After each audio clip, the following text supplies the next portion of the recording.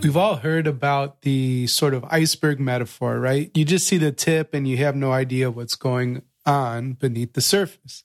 Yet we still act on assumptions. We still tell ourselves stories regarding our staff and our students. We still think we know everything that's going on, but what if we don't? And sometimes when you start to dig and figure out what's happening there, it really opens up your heart and it helps you lead with empathy. And it helps you be, transition from more top down to bottom up and more directive to relational leadership. Today's conversation with Megan Marcus opens up with a really interesting story. A story of a student, a story of a principal, a story of how disenfranchisement and oppression and how we sometimes as leaders promote the same sort of vicious cycles, like school to prison pipeline, that we may have experienced as young people and then perpetuate as adults. This conversation's awesome. We really dig into so much good stuff. I told you how the show is going to start, but let me also share how it's going to end. Megan is super smart, and she talks about these two types of leadership, right? And one that is called secure attachment, and that's just a fancy name for relationships. So when you have these secure attachments versus insecure attachments. And the cool thing is that she created a checklist where you can reflect, right? You're not going to be evaluated just between you, yourself, and that's it. And you can see, based on Megan's experience and expertise, where do you fit in terms of secure attachment leadership and insecure attachment leadership. So it's super helpful, super useful, and you could get that at fueledschools.org/BLBS. And it's also linked up for you in the show notes, so it'll be easy to grab. Hey, it's Daniel, and welcome to the Better Leaders, Better Schools podcast, a show for ruckus makers, those out-of-the-box leaders making change happen in education. And we'll be right back after a few short messages from our show sponsors. Learn how to successfully navigate change, shape your school's success, and lead your teams with Harvard's certificate in school management and leadership. Get world-class Harvard faculty research specifically adapted for pre-K through 12 schools. Self-paced online professional development that fits your schedule.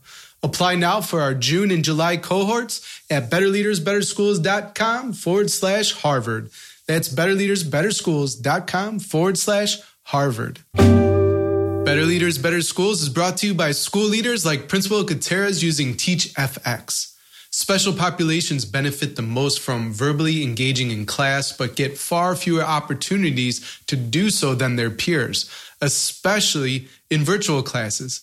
TeachFX measures verbal engagement automatically in virtual or in-person classes to help schools and teachers address these issues of equity during COVID. Learn more and get a special offer from Better Leaders, Better Schools listeners at teachfx.com/BLBS. That's teachfx.com/BLBS. All students have an opportunity to succeed with Organized Binder, who equips educators with a resource to provide stable and consistent learning, whether that's in a distance, hybrid, or traditional educational setting. Learn more at organizedbinder.com.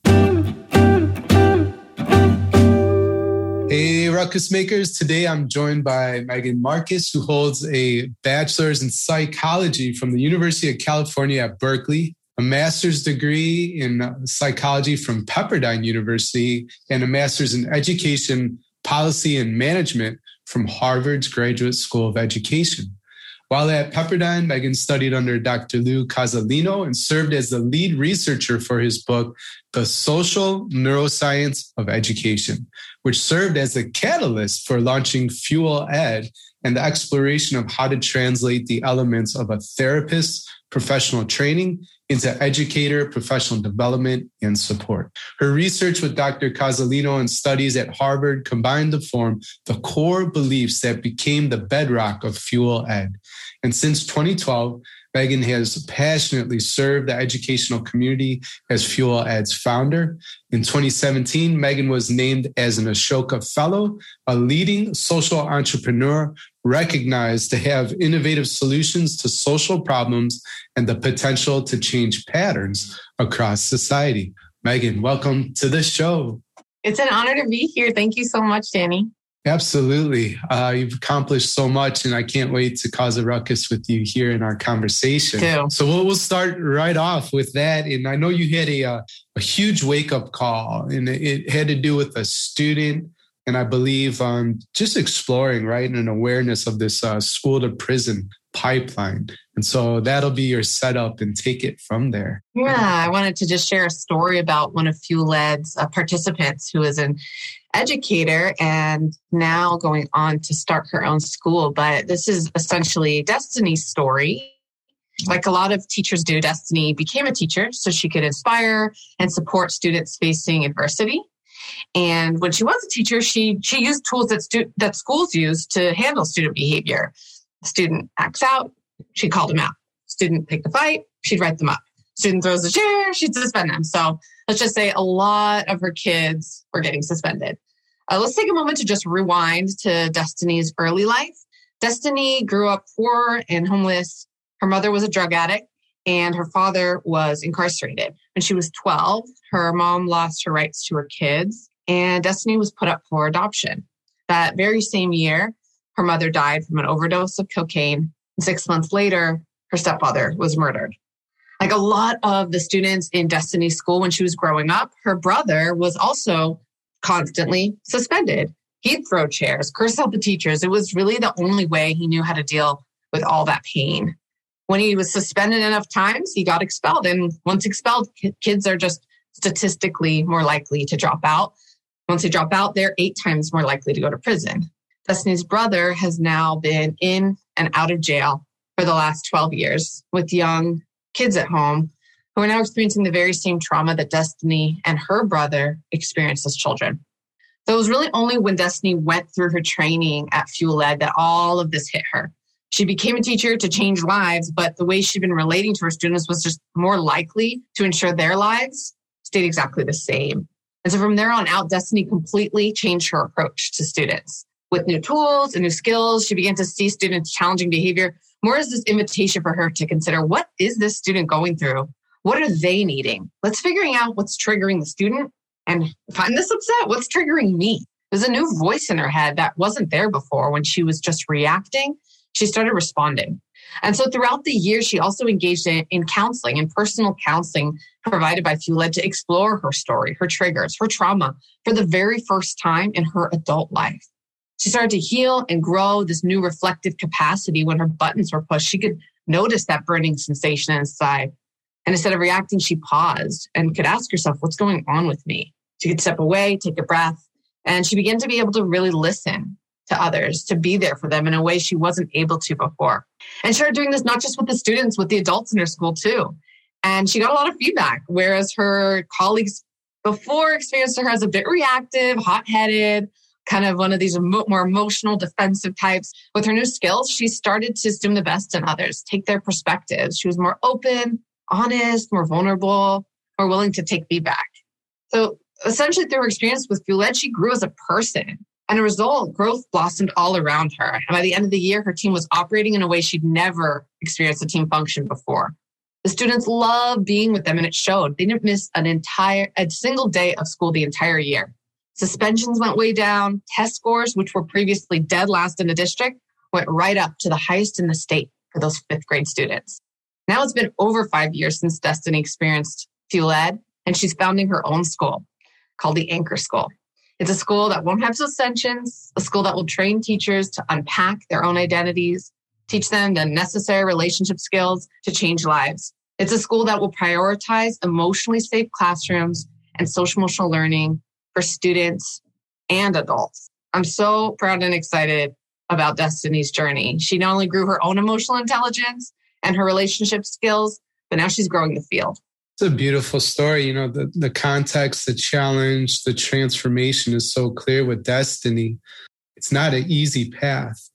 And emotional intelligence and those mirror moments, that reflection that you led her through is tough work. But I love hearing how her staff and students are responding now, and probably even the confidence that she has as a leader, the value she creates. It clearly came through from what you shared. I think you said with the Anchor School that you start in that there won't be suspensions. Does that mean that's like a constraint built into the structure? Like we don't suspend school students? That's her plan. She wants all of the behavior management to be relational. And so a lot of restorative practices and support for the educators to be able to really address behavior without going to punitive practices. So she's actually currently got her application all together, submitting it to the Texas Education Agency, and the school's coming to life. It's really amazing. I love that. That is amazing. And I want to highlight, some of the ways that Fuel Ed and you helped her, because emotional intelligence, intellectually, we can understand what it's about. Having the practical tools, right, to actually develop it is a whole nother story. And so I'm wondering if you can share a tip or two and something practical for the ruckus maker listening that they can work on themselves to grow their emotional intelligence also. Yeah, I think that when you think about things like emotional intelligence or social emotional learning, we talked about a lot with students for sure, and now starting to catch on with the need for that with adults, or even kind of bridge to sort of an adjacent topic of self-care and well-being. For educators, a lot of folks think of it as a singular activity.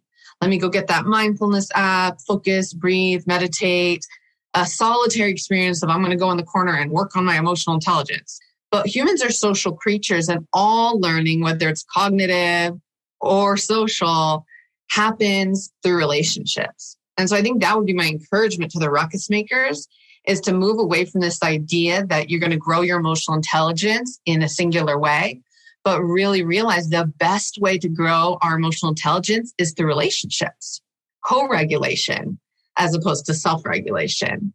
When you have a secure relationship in your life, whether that's with a coach like yourself, a therapist, a really great boss, a wonderful life partner, or a friend, those are the relationships that help us grow the most, because they can provide us with that mirror to who we are, right? You come in, you're really upset, you're really frustrated, you have all these feelings. And they can say, hey, you're really mad about this because you value independence. All of a sudden, yeah, I am feeling angry. I know what anger feels like. And I know it's because I have this value. It's through that experience of being mirrored that you can actually not only calm down to start thinking more clearly, but starting to identify parts and contours to your inner world. And similarly, that person can come to you not just with that supportive empathy, but with genuineness and say, you know what, you were a little bit out of line there. And I think that these are ways that I think you could have handled that a little better. Giving you that feedback, that again, a mirror of the areas you can grow, is an incredible way to grow your own emotional intelligence. So I think the headline there is emotional intelligence is grown through relationships, secure relationships that make us feel safe and seen. And that's the best way to grow your own emotional intelligence. Appreciate that. I've never actually heard that said. So that's some way that you've helped me level up today. And I want to thank you for that. I think you have a story too. And I don't know if it's a continuation of what we just talked about or if this was a different story. So sorry, I forgot. But there was a school turnaround and they did it with check-ins and changing the referral system too. So would you enlighten us regarding that? Yeah, this is another really great story of some Fuel Ed alumni who really as a group, as a team, created some incredible initiatives that turned around their school. This took place in Houston, Texas, in a district called Spring Branch Independent School District, where I know you've taught before, Danny. But this school is Northbrook Middle School. And back in 2015, Sarah Guerrero was charged by the superintendent at the time to turn the school around academically. And so one of the first things her and her team did was attend as a group of school leaders Fuel Ed's training. And after that, they had a lot of personal kind of insights, much like Destiny did, about their own story, their own background, about relationship skills. But they also were like, how do we begin to bring these principles and practices about relationship-driven education into our school? And so what they did was said, we want to just set up one essential practice that's going to create more time and space for listening to staff, for those secure relationships for the teachers. And so they set up a system where they already had kind of weekly meetings with teachers looking at data. They developed these additional check-ins. They were consistent, they were predictable, and they had a clear purpose for the leadership to become aware of the teachers' feelings, needs, and perspectives to help educators feel more seen. And so teachers could really bring whatever they needed to that space, whether it was an issue with classroom management, really practical help they needed, or personal issues at home if they just needed to vent. Any and all of it was welcome. And it really didn't take long for the impact to begin to cascade to students. The Brian Jaffe, who was the social emotional learning coordinator on the team, said himself that because he had that safe space to feel valued by his principal, he was then able to provide that for his teachers. And as the leadership team continued to provide that for the teachers kind of had their cups filled and were able to create the same safety to be that person for the students. And they saw that really ripple out and create an amazing ecosystem of support. And what was at the center, what was really the focus, was adults feeling safe and valued at the school campus. And as this adults felt safer and safer, more and more valued, they began to connect more with the students. When teachers start connecting more with the students, they started learning a lot more about them. And then suddenly there was this overabundance of information and awareness about the high levels of trauma and social emotional needs that the students in the community were facing. What I find amazing about that, it's not like they weren't there before. All of those needs, all of those issues, all of that trauma was there, but it became visible and known to the educators through the relationships and the safety that was built. And so now what are they going to do with all of that? So to solve for it, they couldn't, have check-ins with every single student every single week. That would not be scalable. So to solve for that, they created a referral system where those closest to the ground, essentially teachers and students themselves, could take 1 minute to submit a student's name, either self-report, hey, I need help if the student's coming in, or the teachers, hey, this student is dealing with something bigger than I can help with at this moment.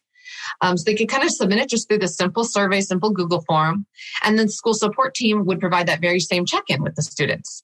And so they were responsive, they were timely, they addressed concerns big and small. And in doing that, a lot of trust was built in that systematic practice of ensuring that all students and staff felt seen and safe. And they had a pretty incredible impact.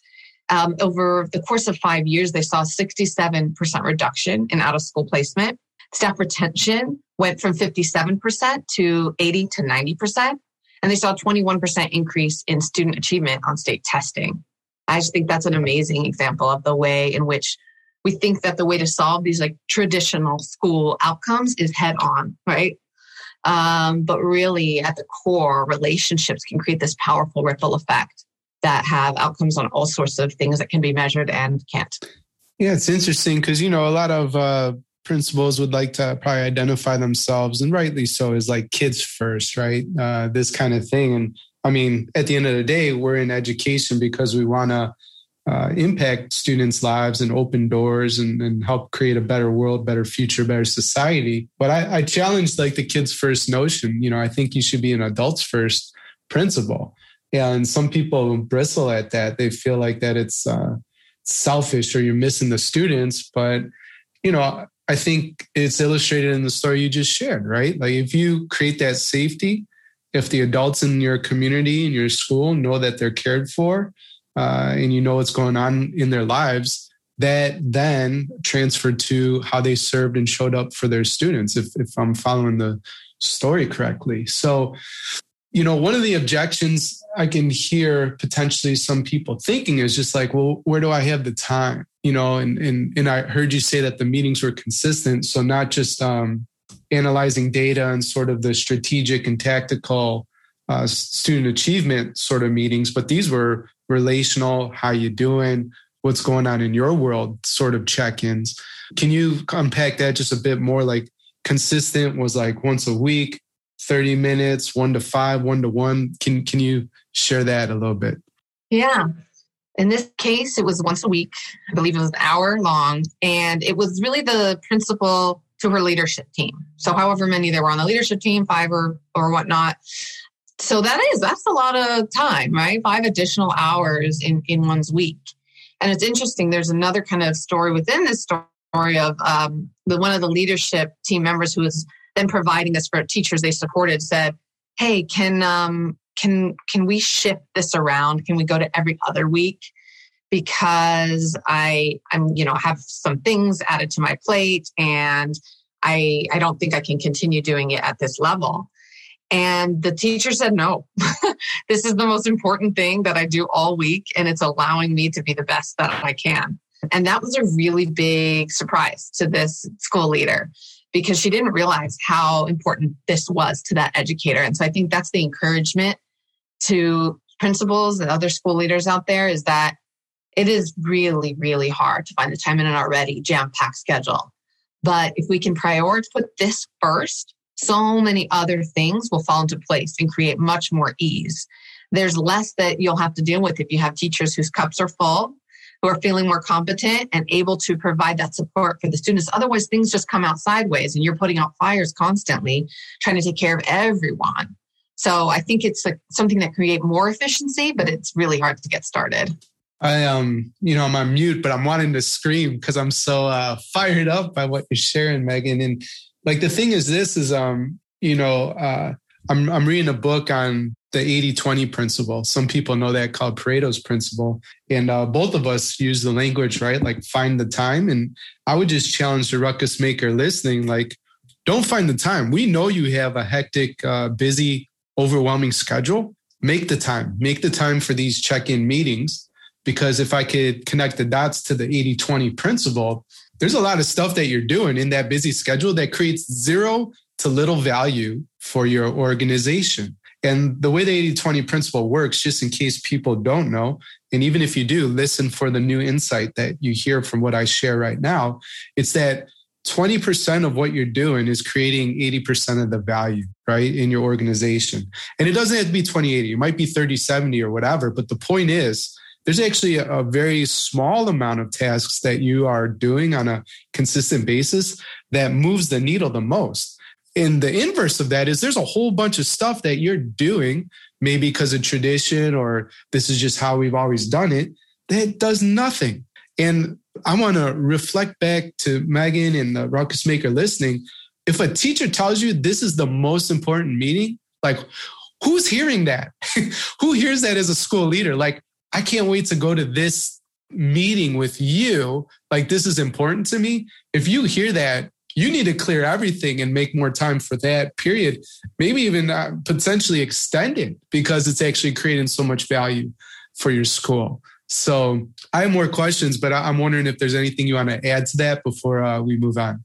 Yeah, no, I just couldn't agree more with what you're saying. I think it's hard for principals because they come up oftentimes they were really, really effective teachers, right? That's how they got to this position of being principal. So that's why I think you carry over the mindset of caring for students, like you said. And it's hard to make that shift that the teachers, the adults are your students.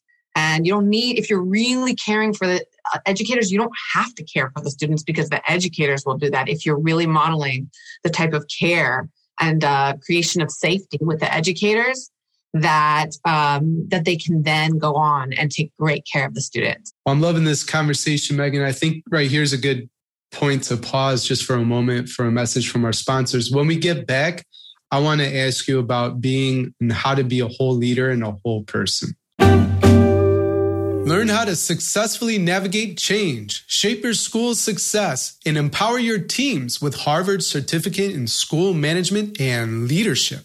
Get online professional development that fits your schedule. Now enrolling for June and July 2021.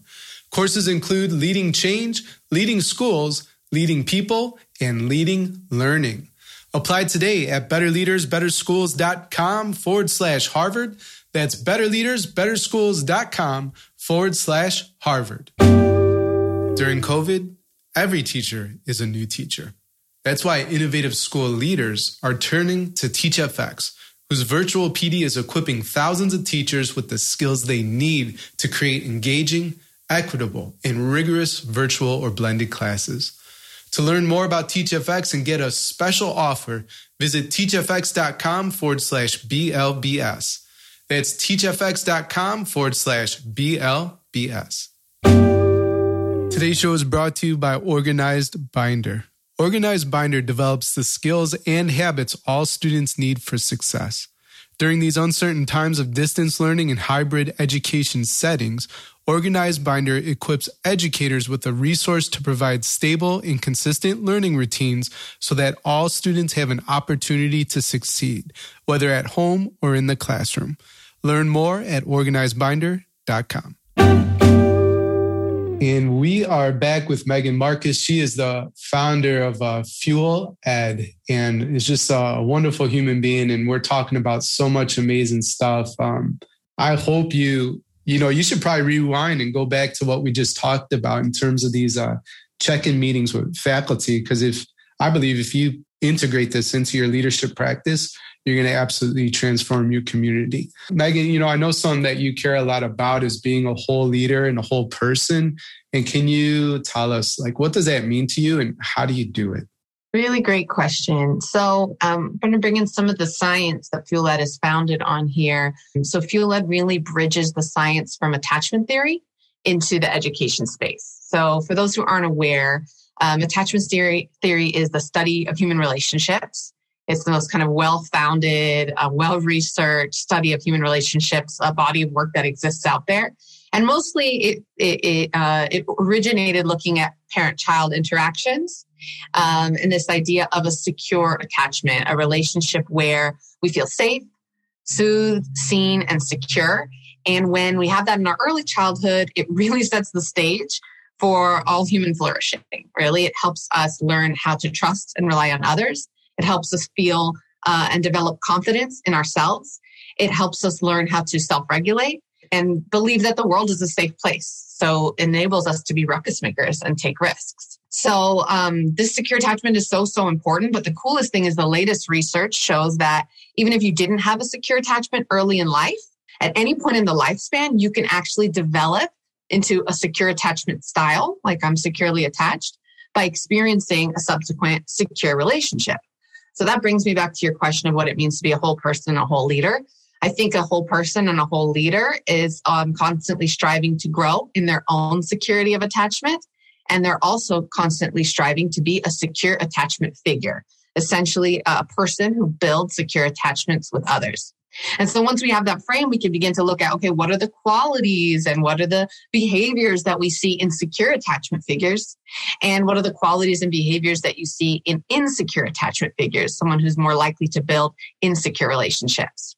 So I'll highlight just a few of these. So secure attachment figures, one of the key qualities that you'll see in them is that they're consistent and predictable, right? People can rely on them. They know that they're going to be there for them over and again. They're also emotionally available and warm to others, right? You signal with your eye contact, with your verbals, your nonverbals, that you're going to be warm and accepting towards others. Secure attachment figures are aware of their own feelings, right? They kind of have an internal sensation of their own map of their feelings, their needs, their perspectives. And they're aware of others' feelings, needs, and perspectives, and they can be responsive and sensitive to when they're noticing something's off with someone that they care about.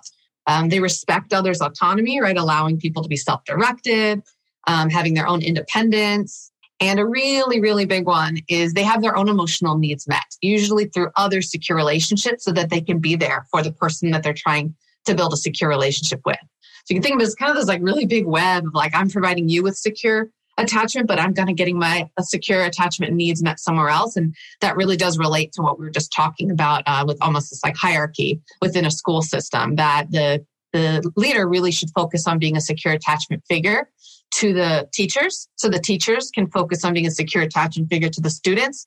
But that means that the leader needs to be sure that they have a secure attachment figure themselves somewhere, whether it's their boss at the district, their partner at home, a coach, as we mentioned before, or a therapist. So those are some kind of qualities of what I would say a whole person and a whole leader. Yeah, and that's really highlighting the stuff just in my life. And I think, within the mastermind, I believe I'm that secure attachment for the leaders I serve. And I love those relationships so much. But I invest in my own coaching and masterminds because that's what feeds me or is my attachment, right? And provides there. So it's just I see how that works now. And I never had language around that until we spoke. So that was pretty cool. And I'm thinking too, prior to the break, we were talking about these check-in meetings in the time and the transformation that the campus experienced. And so here I am sitting, being a secure attachment as a leader to the faculty member I serve. But listening and then creating that space and demonstrating empathy that might not necessarily come natural, to all leaders. And so I'm wondering if you have thoughts or ideas around like how to be that in that moment if they want to run those check-ins. Yeah, that's really great. I think that two core skills come to mind for me. One is your own self-regulation, and the other is empathic listening. So a key thing that you see secure attachment figures do is they promote repeated experiences of emotional transitions from states of distress to states of calm, comforting, and warmth. So if you think of a baby, kind of going way, way back to where the attachment literature started, they come into this world defenseless, completely unable to take care of themselves. And they rely 100% on other humans to take care of their every need. And so we as humans go on this journey of starting out that way, completely unable to regulate ourselves to the point where we need an adult to help us co-regulate. That's like a parent comes in, pick the baby up, shush and soothe them. And later on, you're an adolescent, perhaps you can start doing it a little bit for yourself, but oftentimes you need that hug from mom or dad to help you get back on track. And even into adulthood, we find that sometimes you need a shoulder to cry on, another person who's going to listen to you and help you move from that state of distress to the state of calm. But hopefully, if you had enough experience doing it with someone else, you can start to almost do it for yourself. It literally builds the brain structures in our brain that enables us to calm ourselves down when we have another person helping us do that with us. So that would be a really key thing is your teachers are going to come in distressed. When other people are distressed, it usually makes us stressed because we're humans and we're interconnected. So either you're going to take it personally, you're going to get really anxious or really worried, or the feeling is going to be so overwhelming, you're going to want to run out of the room. Those are normal, natural reactions. Just notice when you're having them and when you're feeling yourself getting dysregulated, your heart's starting to beat, you're wanting to have one of those either kind of fight, flight, or freeze reactions. And do what you can to help get yourself back in the moment and be a holding space for that person. Just know your job is to be a container for their feelings, not to fix, not to problem solve, not to reassure, but actually deeply listen and let it kind of flow through them because that's what's going to actually help them feel calm. The more accepting you can be of their feelings and their experiences, the more you can, this gets us to our second skill, the more that you can mirror back with empathic statements. Gosh, that must have been really awful. That made you really mad. I see you're working really hard. You must be really exhausted. Those are statements that can help a person feel understood. And when someone feels understood, they actually begin to calm themselves down. And so that's why your own self-regulation in those moments and then empathic listening would be really two huge qualities for a school leader to focus on in those types of check-ins and in their goal of being more of a secure attachment figure for educators. The empathic listening and statements is like Jedi level skill sets because when people they experience it, right, that's where we talk about them feeling seen and heard. But the nice thing about them too is you're just noting, you're not judging. Right? Exactly. You're just saying, oh, this got to be frustrating. Or I can see that your hands are balled up. Tell me what's going on, right? And you're not judging it. So that's great. And then the other thing I want to highlight for the ruckus maker listening is the image of a container, you don't have to fix people, right? And so I think that's hard because it's like a really emotionally demanding being a leader, huh? And they come in and you're going to hear some heavy stuff, and tough things are going to happen, but you don't have to fix it, You just have to create that space, hold it. And the last connection I have, because we mentioned my experience in Houston, the best compliment that I ever received at that school came from one of my counselors, Michelle. And she said, you've brought a calming presence to our school that was so needed. Thank you. And that's part of who I want to be as a coach and as a leader.